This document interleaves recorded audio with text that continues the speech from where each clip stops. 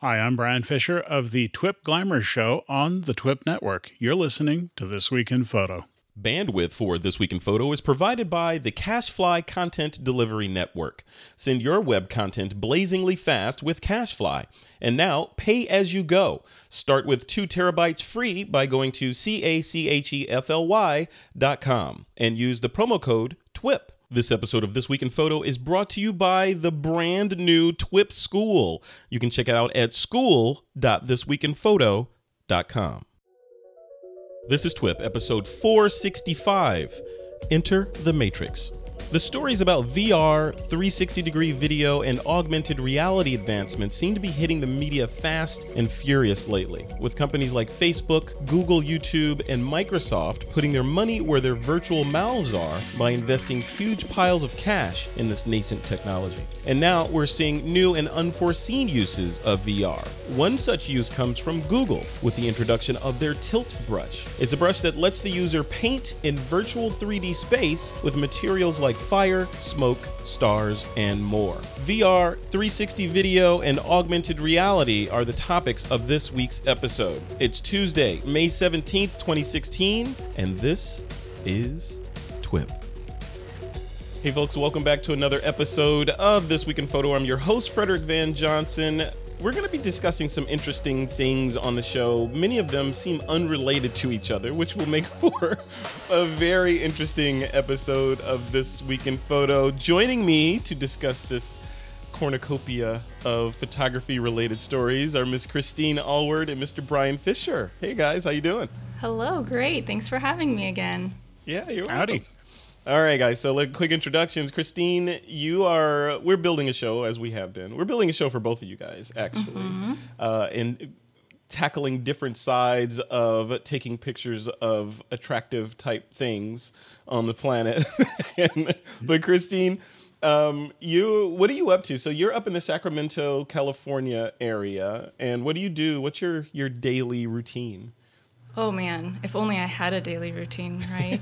I wear a few hats. I'm a freelance model up in the North States.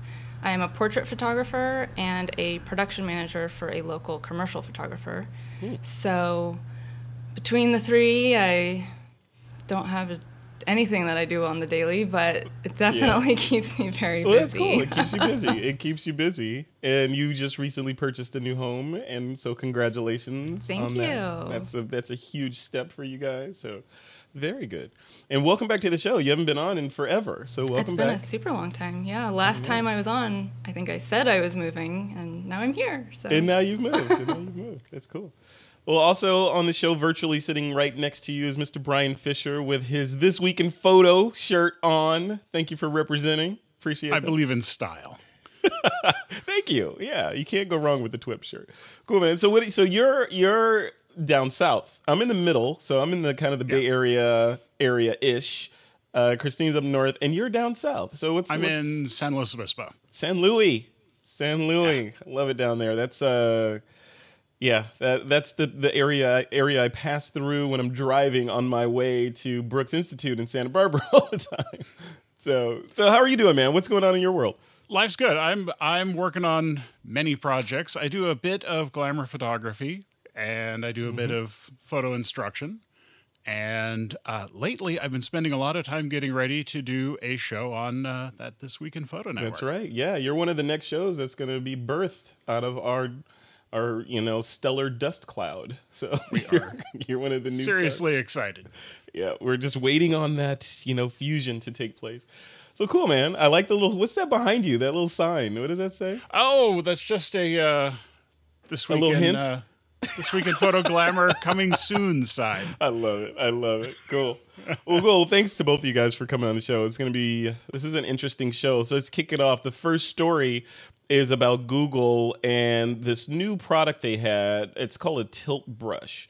And it's really interesting. I was looking at this because I'm on this weird kind of virtual reality learning about it kick, and trying to see if is it actually going to be a thing, which it seems to be taking off.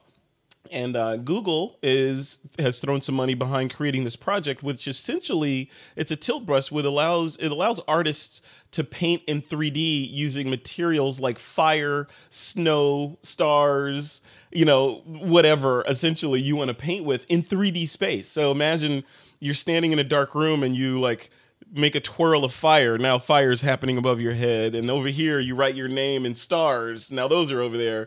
So I wanted to talk about this from a number of standpoints. First, from the standpoint of, is this kind of thing viable, or is this more demonstration of technology?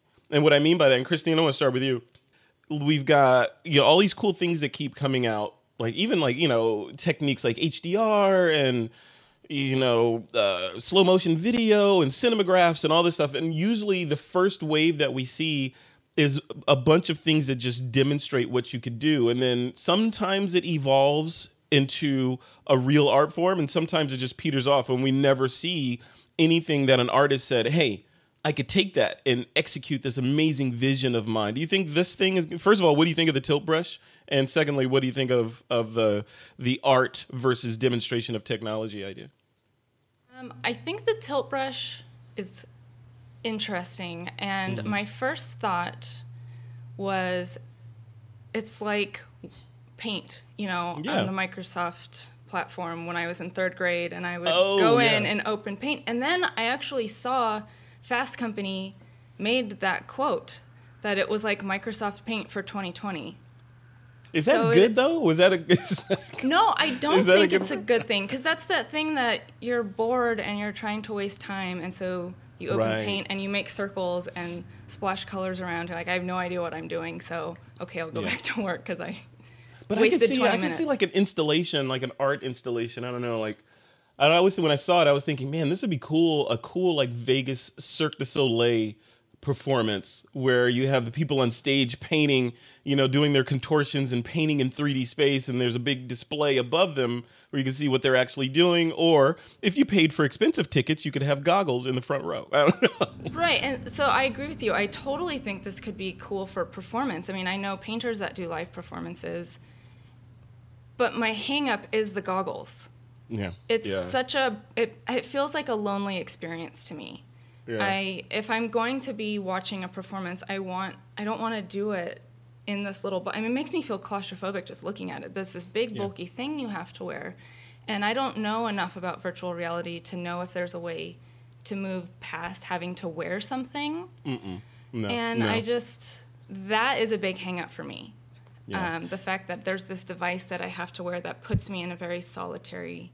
You need to fast forward, get in your time machine and fast forward to the time when we have holodecks like they have in Star Trek. It's where you can actually walk into a virtual reality room and have all the objects appear around you. That is what I want. Yeah. Well, we're not there yet. You were born too early. Sorry. I do think it's really cool. I think that one of the things they had mentioned was the application for fashion, and that they can paint using lace or cotton or leather, and then see their design instead of their sketches just being flat on paper. Then they can walk around their design and see it before it's gone into production. And that, I think, is actually more interesting than creating fire and stars and paint. It's like, if I was going to find a way that I could use this, that seems more like... You want to be... It sounds like... And Brian, I want you to chime in on this. So... the other part of this is Tony Stark land, right? So when Tony Stark was building his Iron Man suits, and he's like, oh yeah, I need this, and he's like flipping and manipulating things in the air in front of him. That's kind of like this. So does this technology, if you take it away, take the art side of it, like Christine was saying, yeah, okay, stars, leather, silk, fire, all that's cool. But what if I could sit in a virtual room and design a car where, it's more precise and Bezier instead of brushstrokes? What do you think? Oh, I see that. But what I first went to was, this is my new teaching tool. I want to be able to set up a studio with a model and lights, and then be able to come in and draw the light, draw where everything's coming from. Yeah. The only problem is, I guess you could do it from a single point of view video that you could share. But if I could get a standard interface where I can stream out to other people that have the headsets and they can walk around my virtual studio.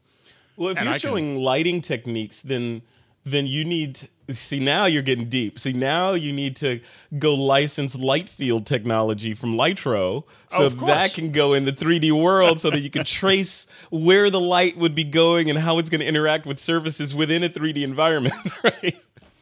I'll get right on that. Yeah. And you're going to have a couple of crazy supercomputers to run the whole thing. I look at the fact that I can, because the problem with demonstrating lighting is you can see the source, you can see the effect. It's really hard to show those lights getting there, those photons. Yeah. And now I can draw the photons. But here's an Occam's razor solution to this.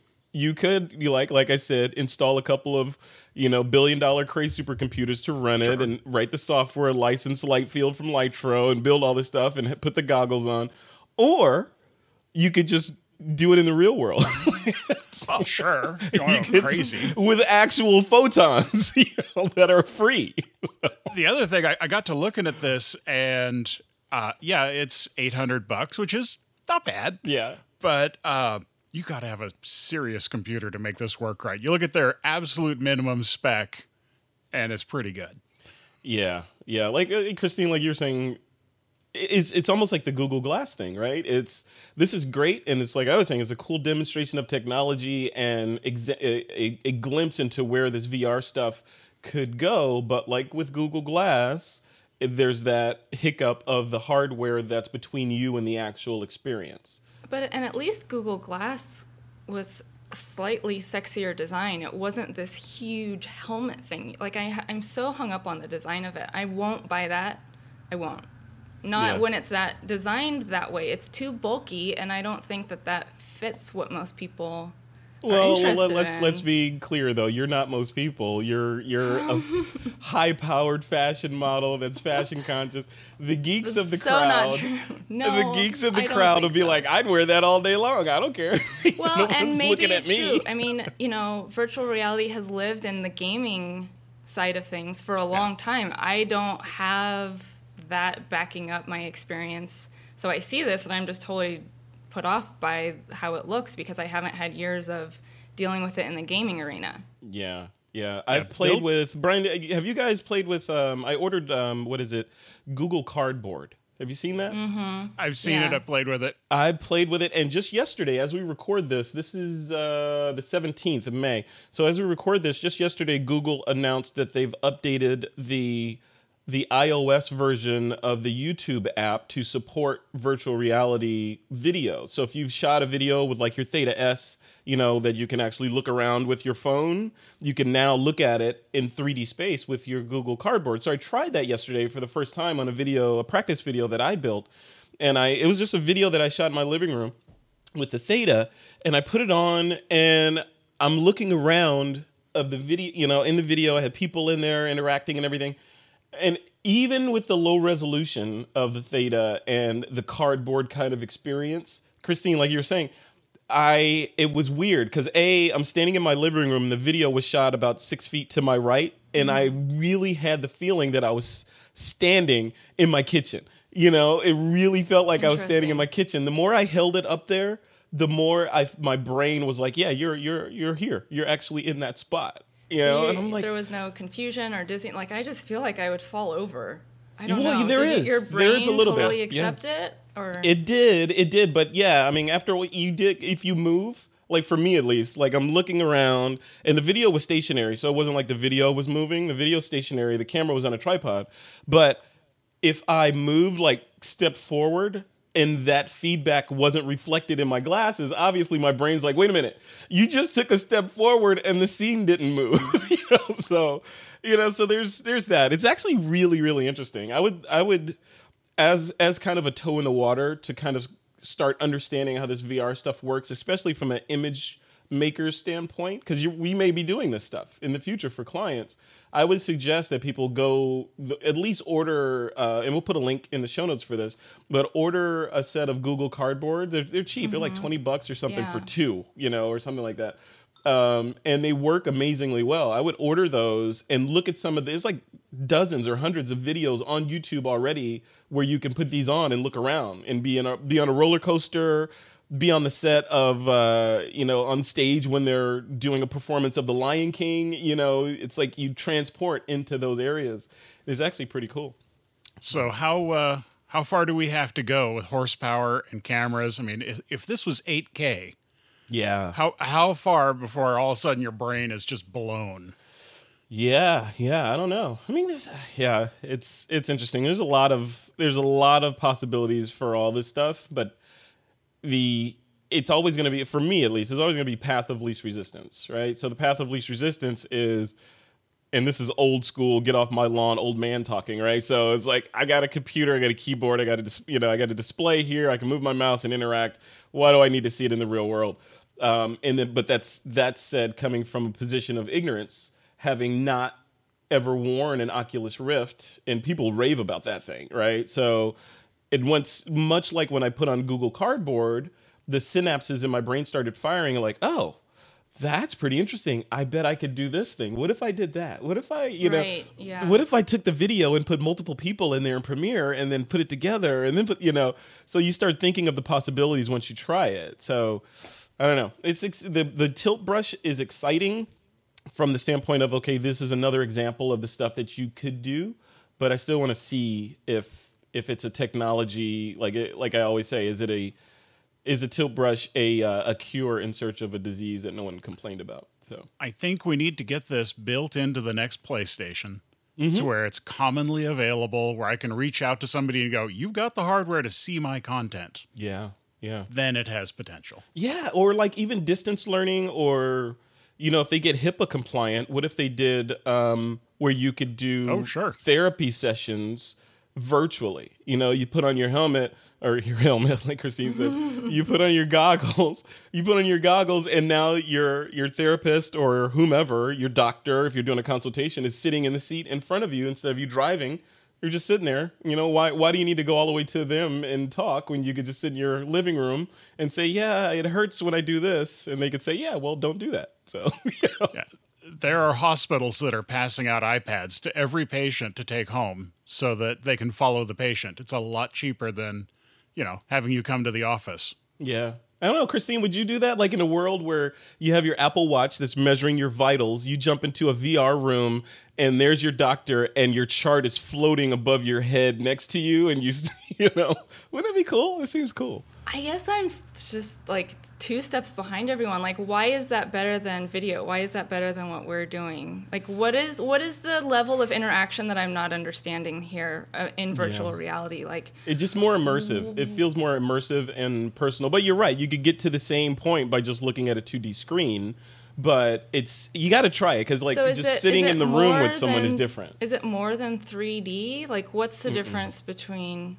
How interactive can it get? I mean, that remains to be seen. Like with this tilt brush, and I think kind of like you were saying, like once you're in it, you start thinking of the possibilities. Not having had the experience, my questions are so broad because I don't know that I. Which is good. Like, I mean, you represent the people that haven't tried it. Really get how? Yeah. And it's like one of my other thoughts was like, well, I'm a girl. I go shopping. How can this environment be integrated into marketing? Like, I was thinking, like, when you go to IKEA, and there's all the rooms, what if those were interactive and I could go change the colors of things or something? Like, is that the kind of thing that this could lead to? It's the return of Second Life. Yeah, it is. And so maybe I'm getting way sci-fi. Like, I don't even know how. I don't know, but I want to go shopping with this technology. That's my only point. Yeah, you put that on in the comfort of your own home and go to Amazon VR. Yeah. And now you're shopping the world's largest mall. See that? Like, now you have my attention. Well, and if you turn that in on itself, let's say you can take especially if you can cooperate over the internet, you've got you're designing a dress with your art director. You put your goggles on, you're both working on the same object and going, no, this needs to be shaped like this, and you're drawing it in real time. Yeah. That's got there's something I guess there. I just need to see how big the hurdle is to get everyone to buy the device that's necessary. Right. Yeah. I don't know it's still how a little much confusing people, right now. I mean, I'm confused by it, and I'm just like, whatever. It's early days. But I would like to see it get to a point where just everyone has this stuff.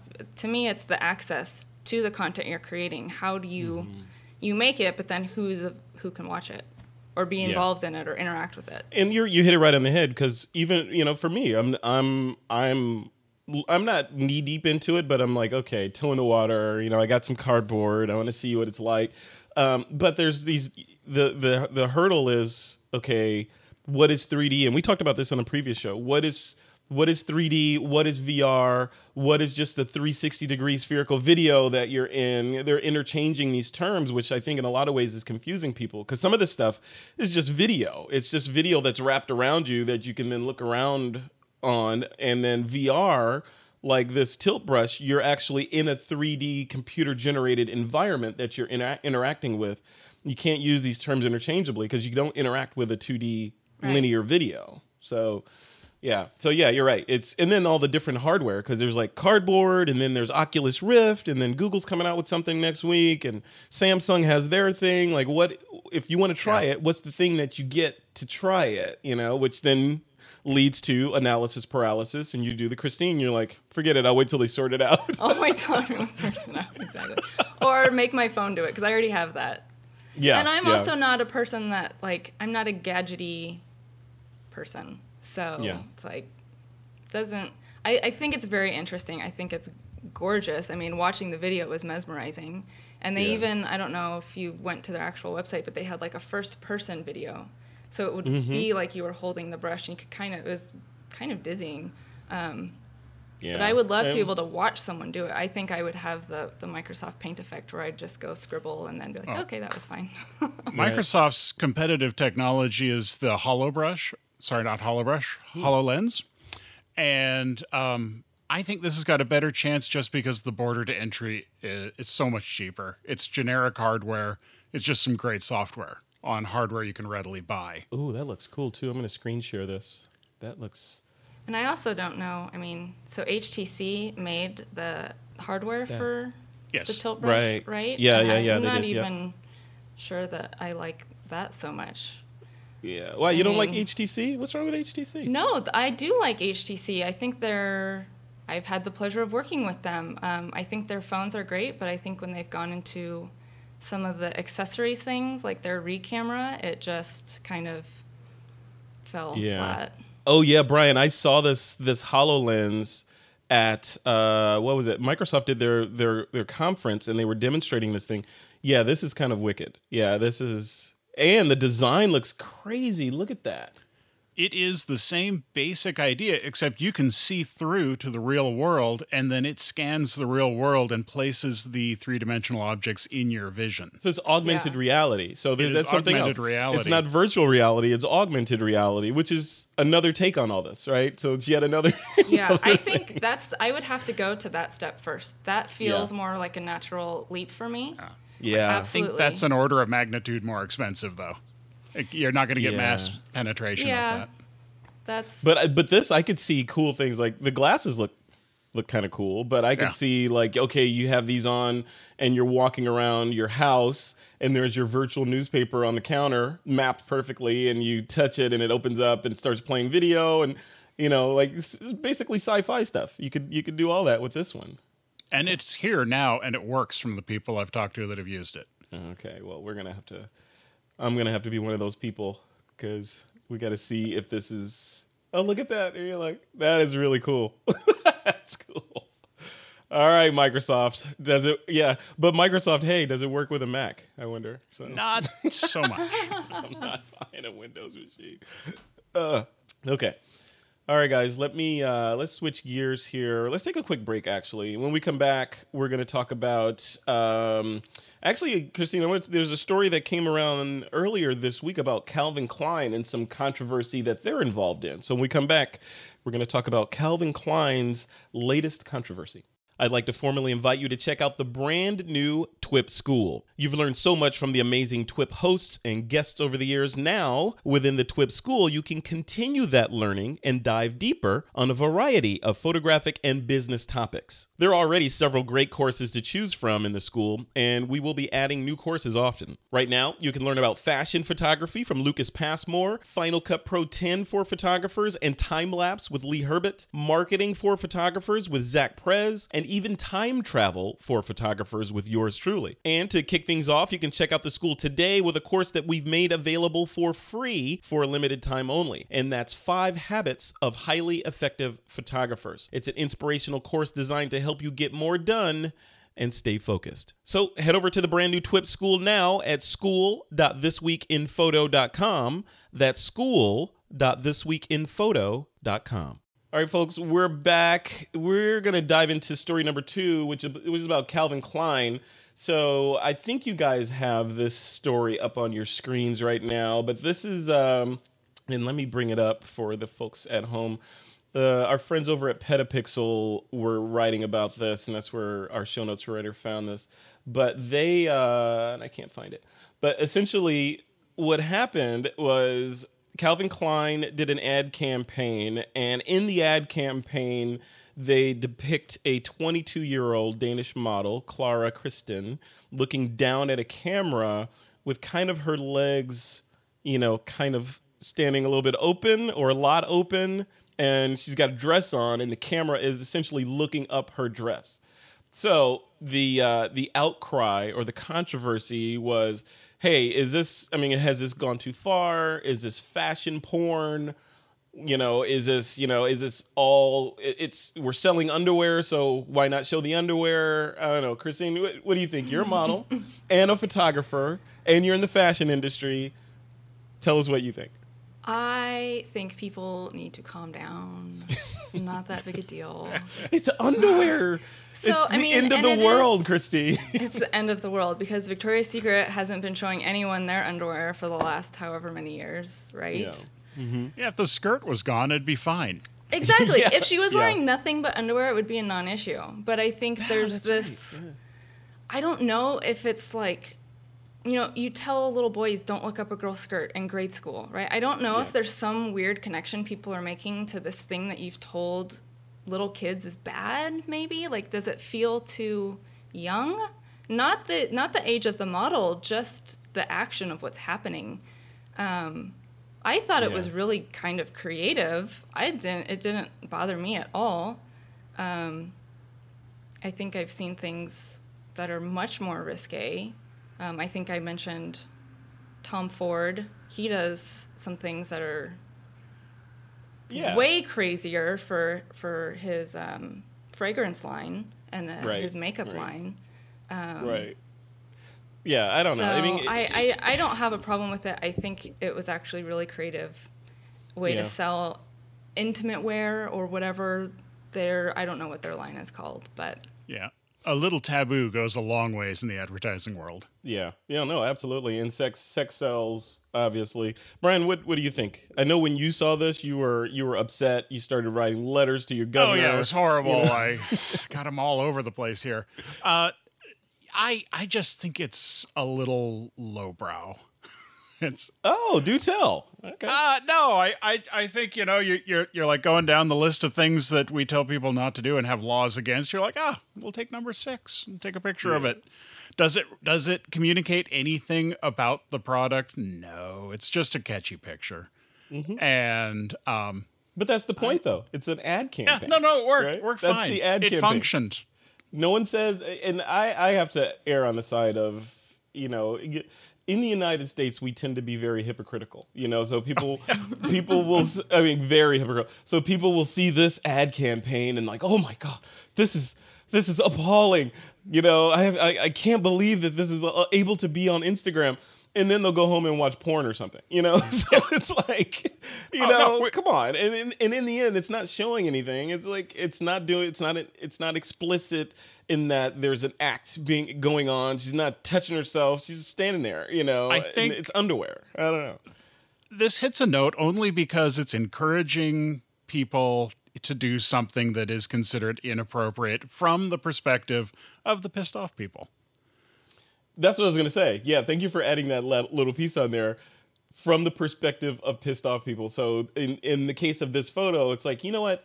This photo doesn't align with my moral compass. Therefore, I need you to take it down. Even though this other group has no problem with it, it doesn't align with my moral compass, so I need you to take it down. Yeah, while we're doing that, I'm going to put that on my Facebook and my Google Plus, and Calvin Klein's like, no, be angrier, please. Keep sharing spread it further. Please. Not a problem. Yeah. I don't know. There's a lot of interesting comments on this. We'll link over to the uncensored Instagram post that I'm showing right now in the show notes. But it's got 2,546 comments on this, and 47.8 thousand likes, or 47, almost 48,000 likes on this. So it's clearly it's doing its job. So and we're talking about it. So that'll probably be up to a little more after this episode goes live. I mean, they could have shot that thing for about $9. I mean, this was the best investment they've ever made. Yeah. In fact, the model probably shot it herself. Put the camera, put her phone on self timer, and threw the phone on the ground. But you don't know. She just dropped the phone and said, "You guys want it?" Exactly. Oops. I'm sorry. I forgot to delete that one. I will now. I'm looking at the image now. Do you think if the focus point was not on her face, I would be having a different conversation with you? Right. Fair point. Yeah. But they focused on her face, and I feel like, to me, that makes it somehow more acceptable. If they had focused on the underwear, maybe I'd feel differently, because I'm like, okay, that's way too blatant. Okay, well, haven't seen this, Christine? If a photographer says, "Hey, we need you for this ad campaign, and we're going to do something like Calvin Klein did," would you let them shoot you like this? Me, no. But I don't do swimwear. I don't do lingerie, and it's not in my book anyway. So I would be really surprised if someone came to me hiring me for that, because I don't have anything representative of that in my book. Like risque like this. Good. See, I would have shot that picture if they paid me, but I would have loaded it with a bunch of humor, a bunch of "I dropped my phone." Yeah, that would be a good ad campaign, though. I dropped my phone shots. That would be interesting. I don't know. It's like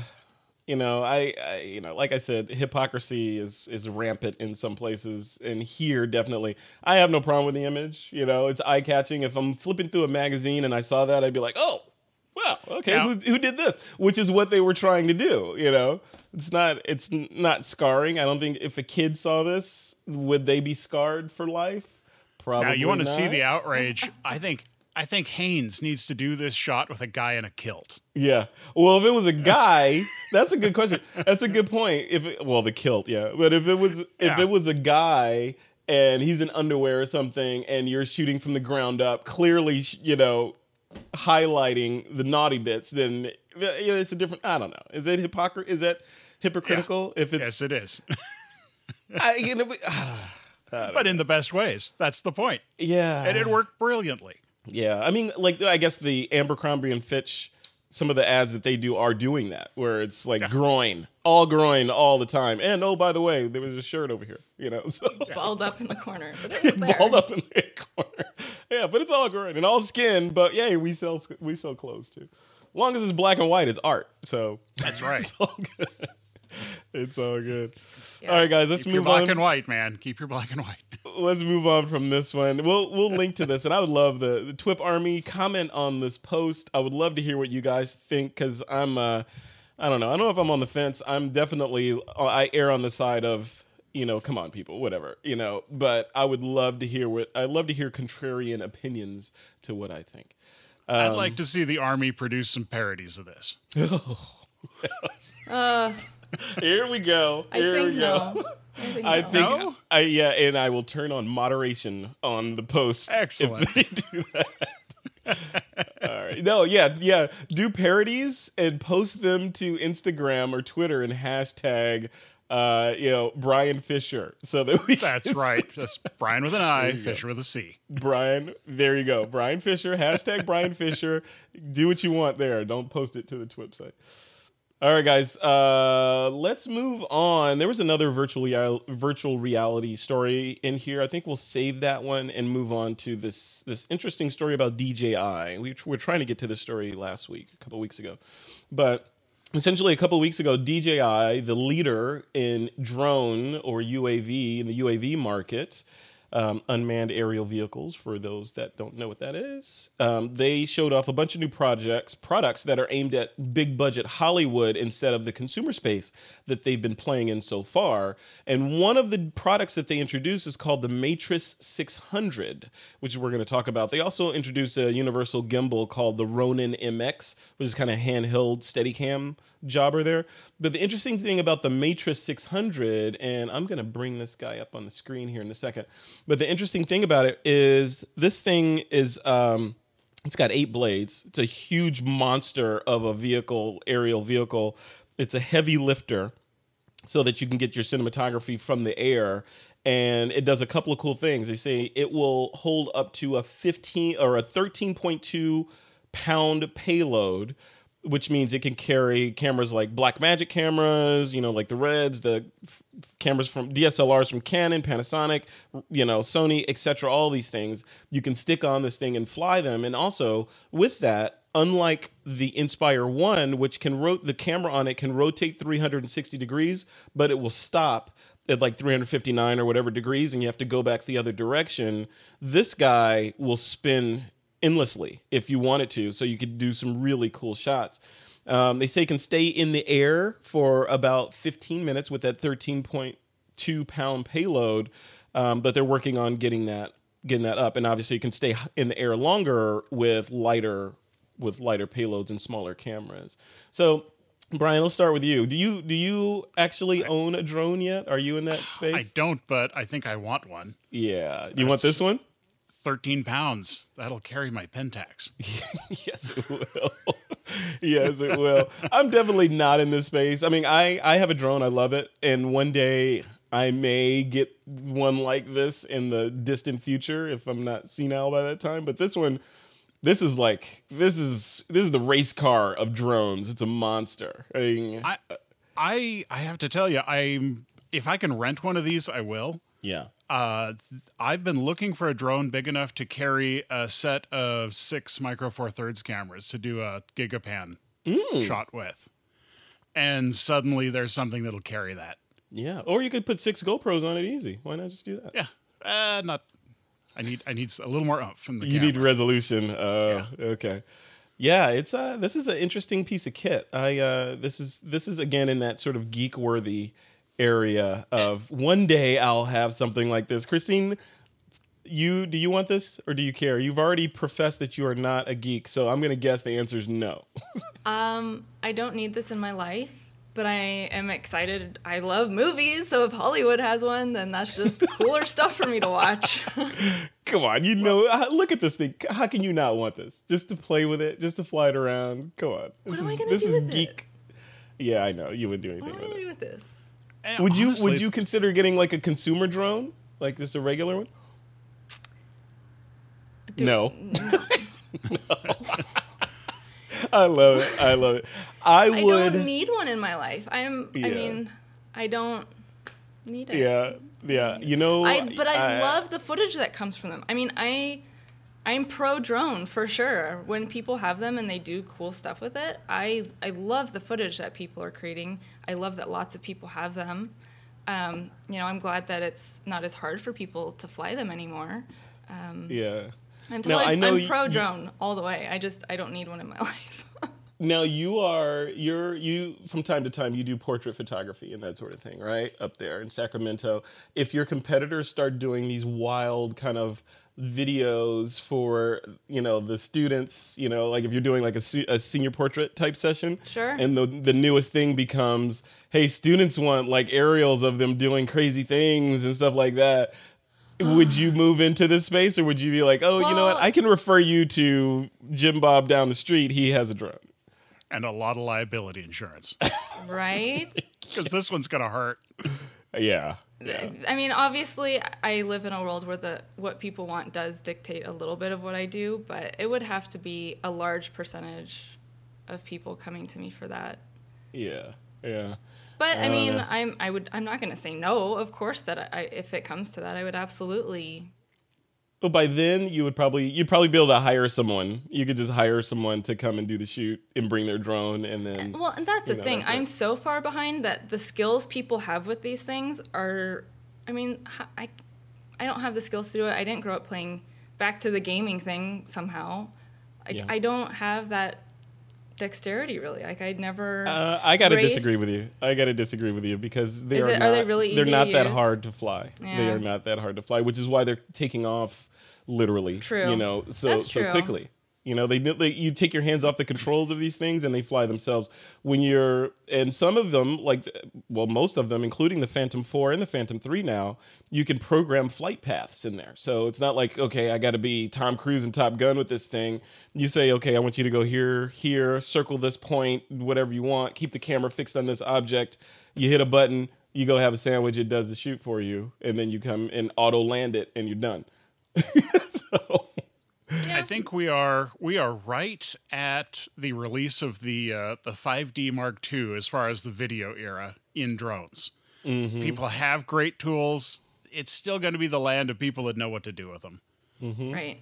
I'm not there. So yeah, I guess I would probably hire someone. People have years of experience with them. And I'm like, there's a part of me that doesn't want to be that person that's like, oh, I got it, so I can do it too. Yeah. That's I was lame. there too. I was there too. And my fear before I got my Phantom 3 was I didn't want to get it and just have it sit there and depreciate, and then the Phantom 4 would come out and I'd feel bad about my Phantom 3. So when I got it, I made a conscious decision to fly the heck out of that thing. You know, I'm flying as often as I can. In fact, in the last 3 weeks, I've flown it all over North America. I've flown it in Mexico on beaches. I've flown it here in the U.S. I've flown it in Canada. And, you know, customs agents have been looking at me like, hey, well, dude, what's going on? You know, and, you know, and for me, it's not, and it varies from person to person. Like for droneography, for me, it's not about the flying. For me, it's more about, like having a tripod in the air that I can do these shots that I couldn't do before. And I've complained on the show before about, I live in the Bay Area. There's a lot of beautiful things to take photos of, Golden Gate Bridge or whatever, and all this stuff, you know, notwithstanding the legal implications of where you can fly and where you can't fly. But in my brain, I'm like, okay, well, now I can actually get shots, shots from angles that may not have been photographed before, where everything on the ground, from the ground level, for the most part, has been saturated. Now I have another dimension that I can move through to start concepting shots. Like I can go to a coastal area with like a rocky bluff and send the drone out over the water and shoot back and get shots like that where that would have been impossible before. So I don't know. That's what makes it exciting for me. I see a trip to Yosemite coming.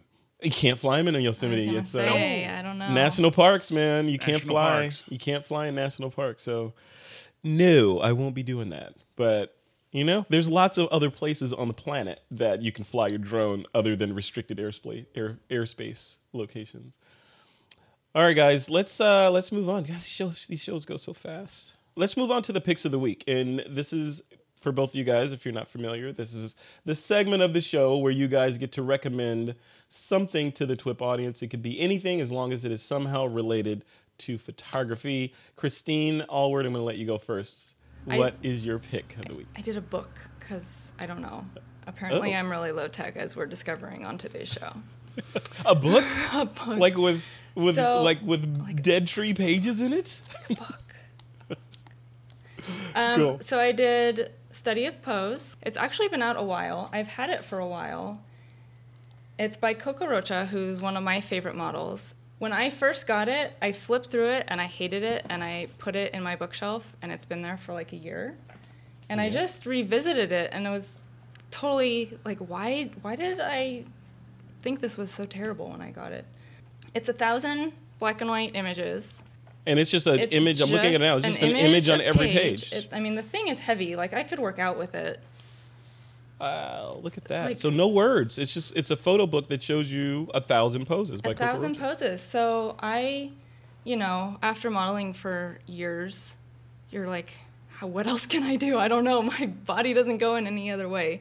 But Coco proves you wrong. So I think it's just a cool way to, whether you're working with models or anyone, it helps you kind of break the cycle if you're starting to use the same poses over and over and over again. Because some of them are weird. And I think maybe that was my hang-up when I first got the book.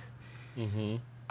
I mean, obviously... some of the poses are, like, what's weird? In the book, in the book, she's doing stuff that just is not pretty in any way, shape, or form.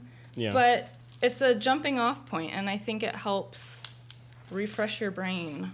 So how would you suggest, put on your photographer hat, how would you suggest photographers use this book if they get it like the night before or a couple weeks before, whatever? Do they build kind of the idea of how they'd like the shoot to go and, you know, maybe photograph a couple of these pages and throw them on Pinterest to share with the model to say, hey, we're going to do this kind of thing? Or do you just go through it to have an idea in your mind?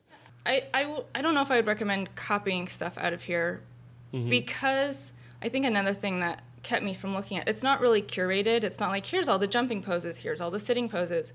They're just, it's like she stood there, the photographer took 1,000 shots, and she just went for it.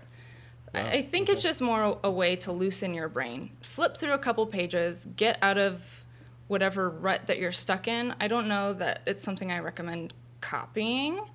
Just a way to look at a body differently. Okay, cool. She could put an arm over her head, and it's not the worst looking thing in the world. It's like, how often are arms just straight down, and how do you break away from that? Right, and it's only $40, right? I believe it is just $40. I know, I just bought it. You did? You bought it? Yeah. And you know, like I just opened to a page randomly, and she's twisted up like a little pretzel. Like maybe now that's all I needed to inspire me to get away from her sitting on a stool. Put her on the ground and see what happens. Yeah. God, I love that. That's cool. Brian, you have to let me know how that goes. I would have bought it too, but I am literally in the process of purging my house. Like I have all these books, and once a year I go through all the books that I have, and I take out the outdated ones or the ones that I don't want anymore for whatever reasons, and I either give them away to people or I donate them to the public library to make space for things like this. So you can borrow mine. Yeah, okay, cool. Done. I've used a pose book for years. Unfortunately, the ocean took mine about 6 months ago. So and you left it on the book. I think this is totally different than a pose book because it's not giving instruction. It's not. This is. Oh no! The book I use is just thousands of pictures. So it's time for a new one. I'm good with it. Very cool. All right, Christine, thank you for that. That is Study of Pose, 1,000 Poses by Coco Rocha for $40.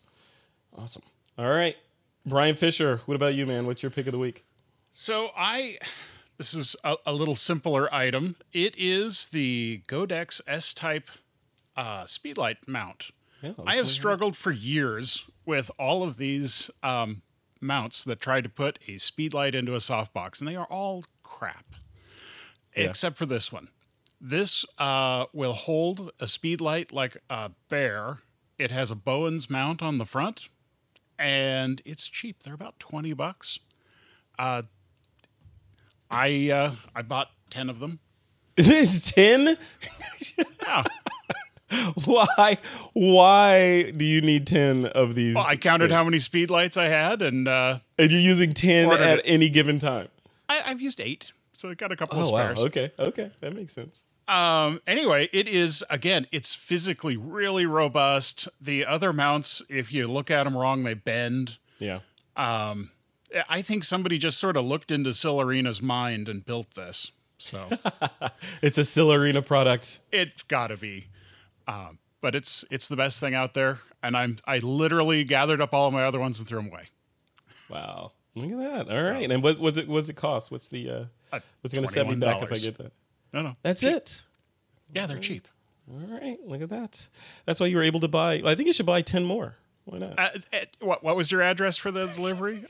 Yeah. At least buy one more and send it to me for evaluation. And of course, I'll go borrow Christine's book and I'll take that. Cool, awesome, man. That's a good pick of the week as well. All right, my pick of the week I have 2 actually. So this week, when this show goes live, we'll be well into full swing on a 5-day deal promotion, which I'm participating in. And this one is interesting and important for me because we are just about to pull off officially the wraps of the brand new TWIP school, which is at school.thisweekinphoto.com. And in the school, which will be available by the time, actually it won't be available by the time you see this, but you can go to the school, I'm putting an exclusive product that's only accessible if you purchase the 5-day deal. And now the product, it's called Digital Video Alchemy. It's all about how to produce video with the stuff that you have around already, your existing gear. Went to Mexico and with a crew, and we did all the footage in Mexico. We shot a full music video with musicians on the beach, on Mayan pyramids, in Tulum. We were all over the place down there, and synthesized it all into this really cool course, which is now part of the 5-day deal. The course itself, once the 5-day deal is over, is going to be $147. And within the 5-day deal, which I believe is under $100, you get this product along with several other ones from other photographers. So I think all in all, it's like $2,500 worth of stuff for under $100, but it's only there for 5 days. So definitely check it out. So as part of this, you'll get access to the 5-day deal, but you'll also get to peek around and look inside the TWIP school and see how everything works in there and all the other courses that we have. So definitely please check it out and let me know what you think about that. And the link to this is in the show notes, or you can just go to twip.pro/5DD or 5-day deal. It'll take you right over to it. And also the other pick that I have is our wonderful host of Street Focus, Valerie Jardin, has released an ebook on street photography. It's called First Steps and Beyond. I'll link to that in the show notes as well. It's a really cool book. She's selling it through Gumroad, which is awesome. It's a really cool service for selling digital products, and it's really clean, seamless. Two clicks, and you basically have the book downloaded to your desktop, and people are already raving about the book. So definitely go check that out. It's called First Steps and Beyond. And also, definitely check out the 5-day deal promotion that we're running right now. All right, guys, we're at the end of the show, at the top of the hour. Christine Alward, where can people go to see what you're working on, and what projects do you have coming up? They can go to christinethephotographer.com, or same thing on Instagram, Christine the Photographer. I'm going on vacation. Sorry, guys. What's the matter with you? Vacation? Going on vacation. I'm going abalone diving on the Mendocino coast for a week. Oh, so nice. Oh, you're staying local. Yeah. Staying local. Maybe I'll get your drone and I'll go do some cliff shots on the coast. Hey, I'm telling you. I'll dip my toe in. Once you do it, once you fly a drone, you start doing these kind of shots. It's in your blood. You can't get it out, because now when you go to a new location, you're gonna be like, oh, this is great. But this would be awesome from the 10 sky. feet above. Yeah. What if I was over there? There's all the possibilities. Once you have tasted the possibilities, you can't put the dog back in the gate once it gets out of the yard. So it's actually really cool. Cool. So congratulations, Mendocino. And then work has been actually kind of cool right now. Being in Sacramento, I've got a lot of campaign work, people that are campaigning for different offices in the state capitol. So been meeting a lot of politicians, which isn't my norm, but it's been really fun. So Interesting.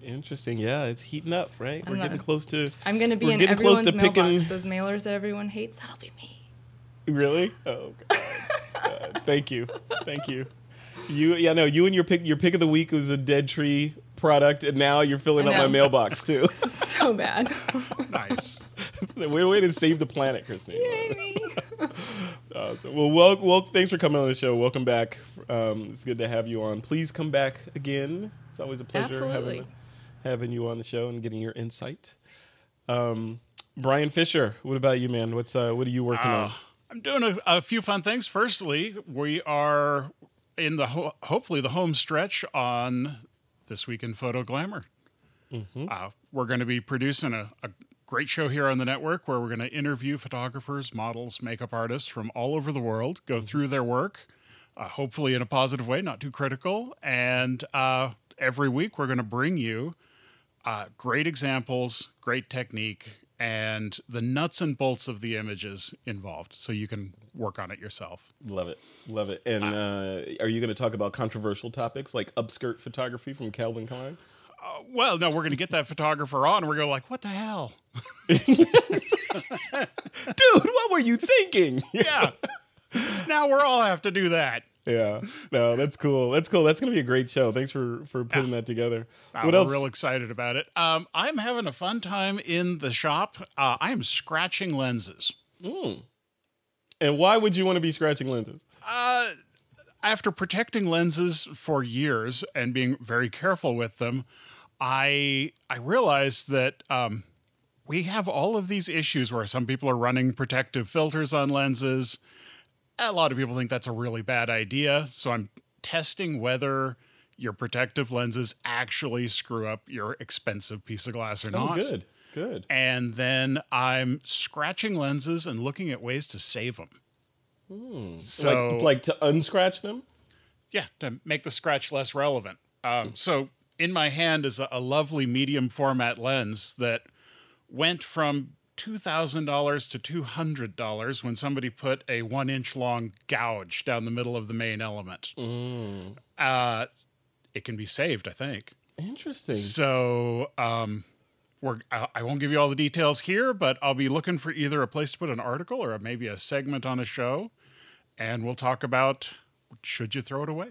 Oh, that might be a business model right there. Buying scratch lenses that people don't think are worthless and fixing them. Yeah. And then reselling them for full price. Yeah. Christine's like, Sure. Yeah, sounds why cool. not? Why not? Cool. Anything else, Brian? Oh, everything. I'm doing the standard thing. I'm diving back into film photography just for a good time. And I maybe it's because I had to shoot film photography for so long. Like diving back into it sounds like, yeah, I'm gonna go back to high school and sit in the homeroom and go through trigonometry again. It's like I don't know. I don't see the romanticism in going back to film for me personally. I like digital. I think once we get this going with a couple of the hosts, we need to call you out on this. Call me out. Bring it. You, Doug Kay, a lot of the hosts are doing the film thing. I haven't.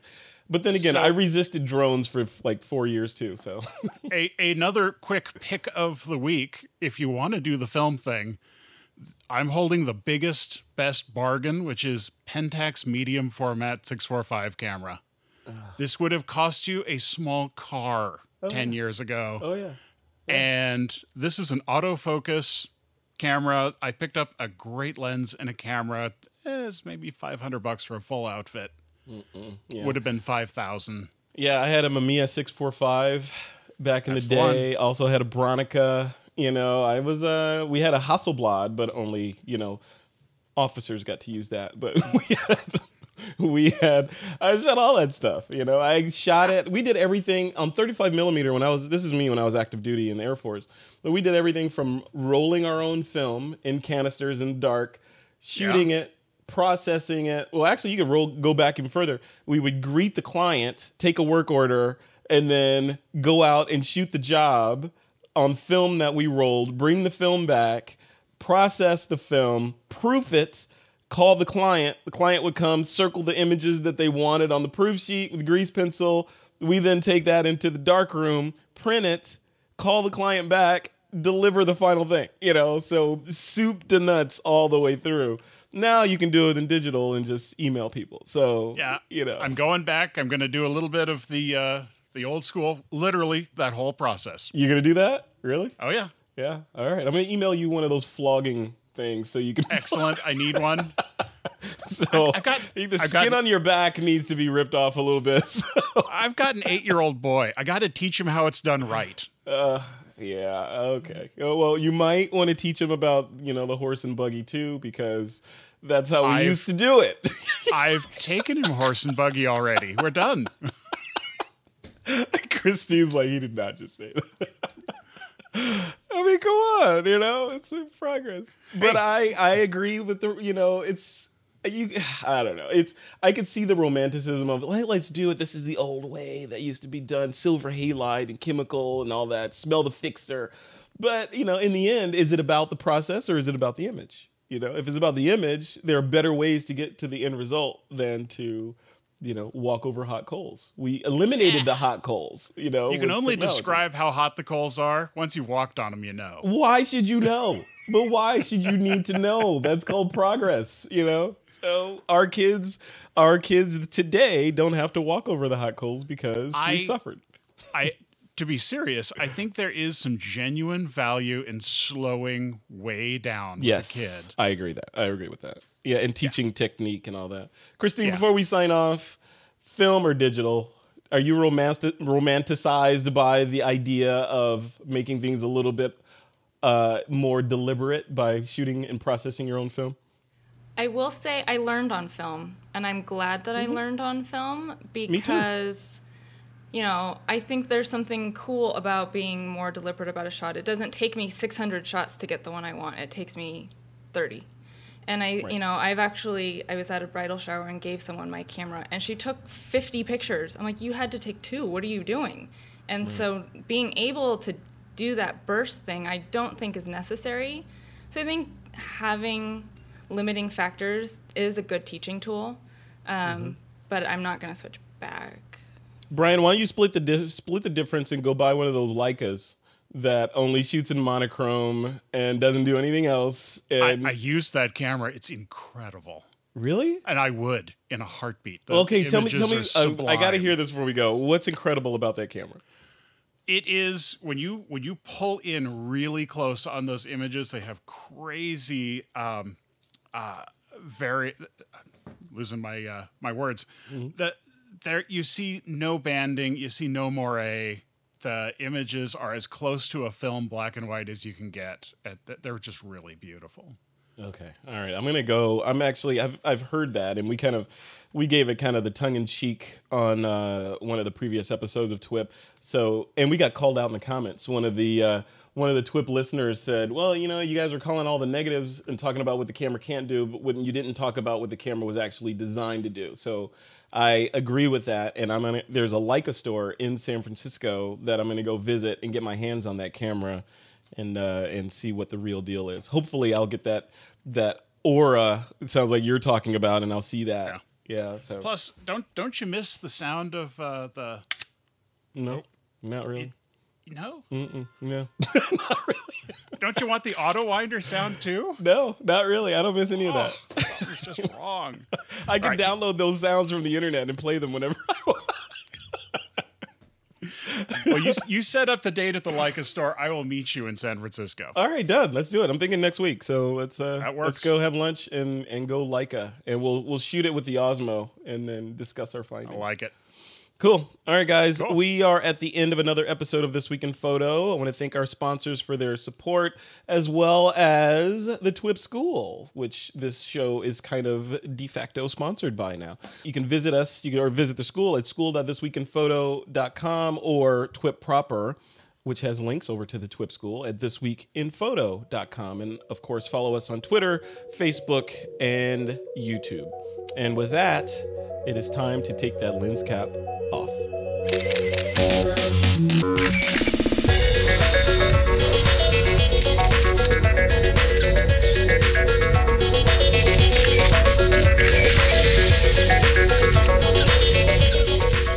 This Week in Photo is a Pixelcore.tv production, produced by Suzanne Llewellyn, with technical producers John Riley and Alutha Jamakar.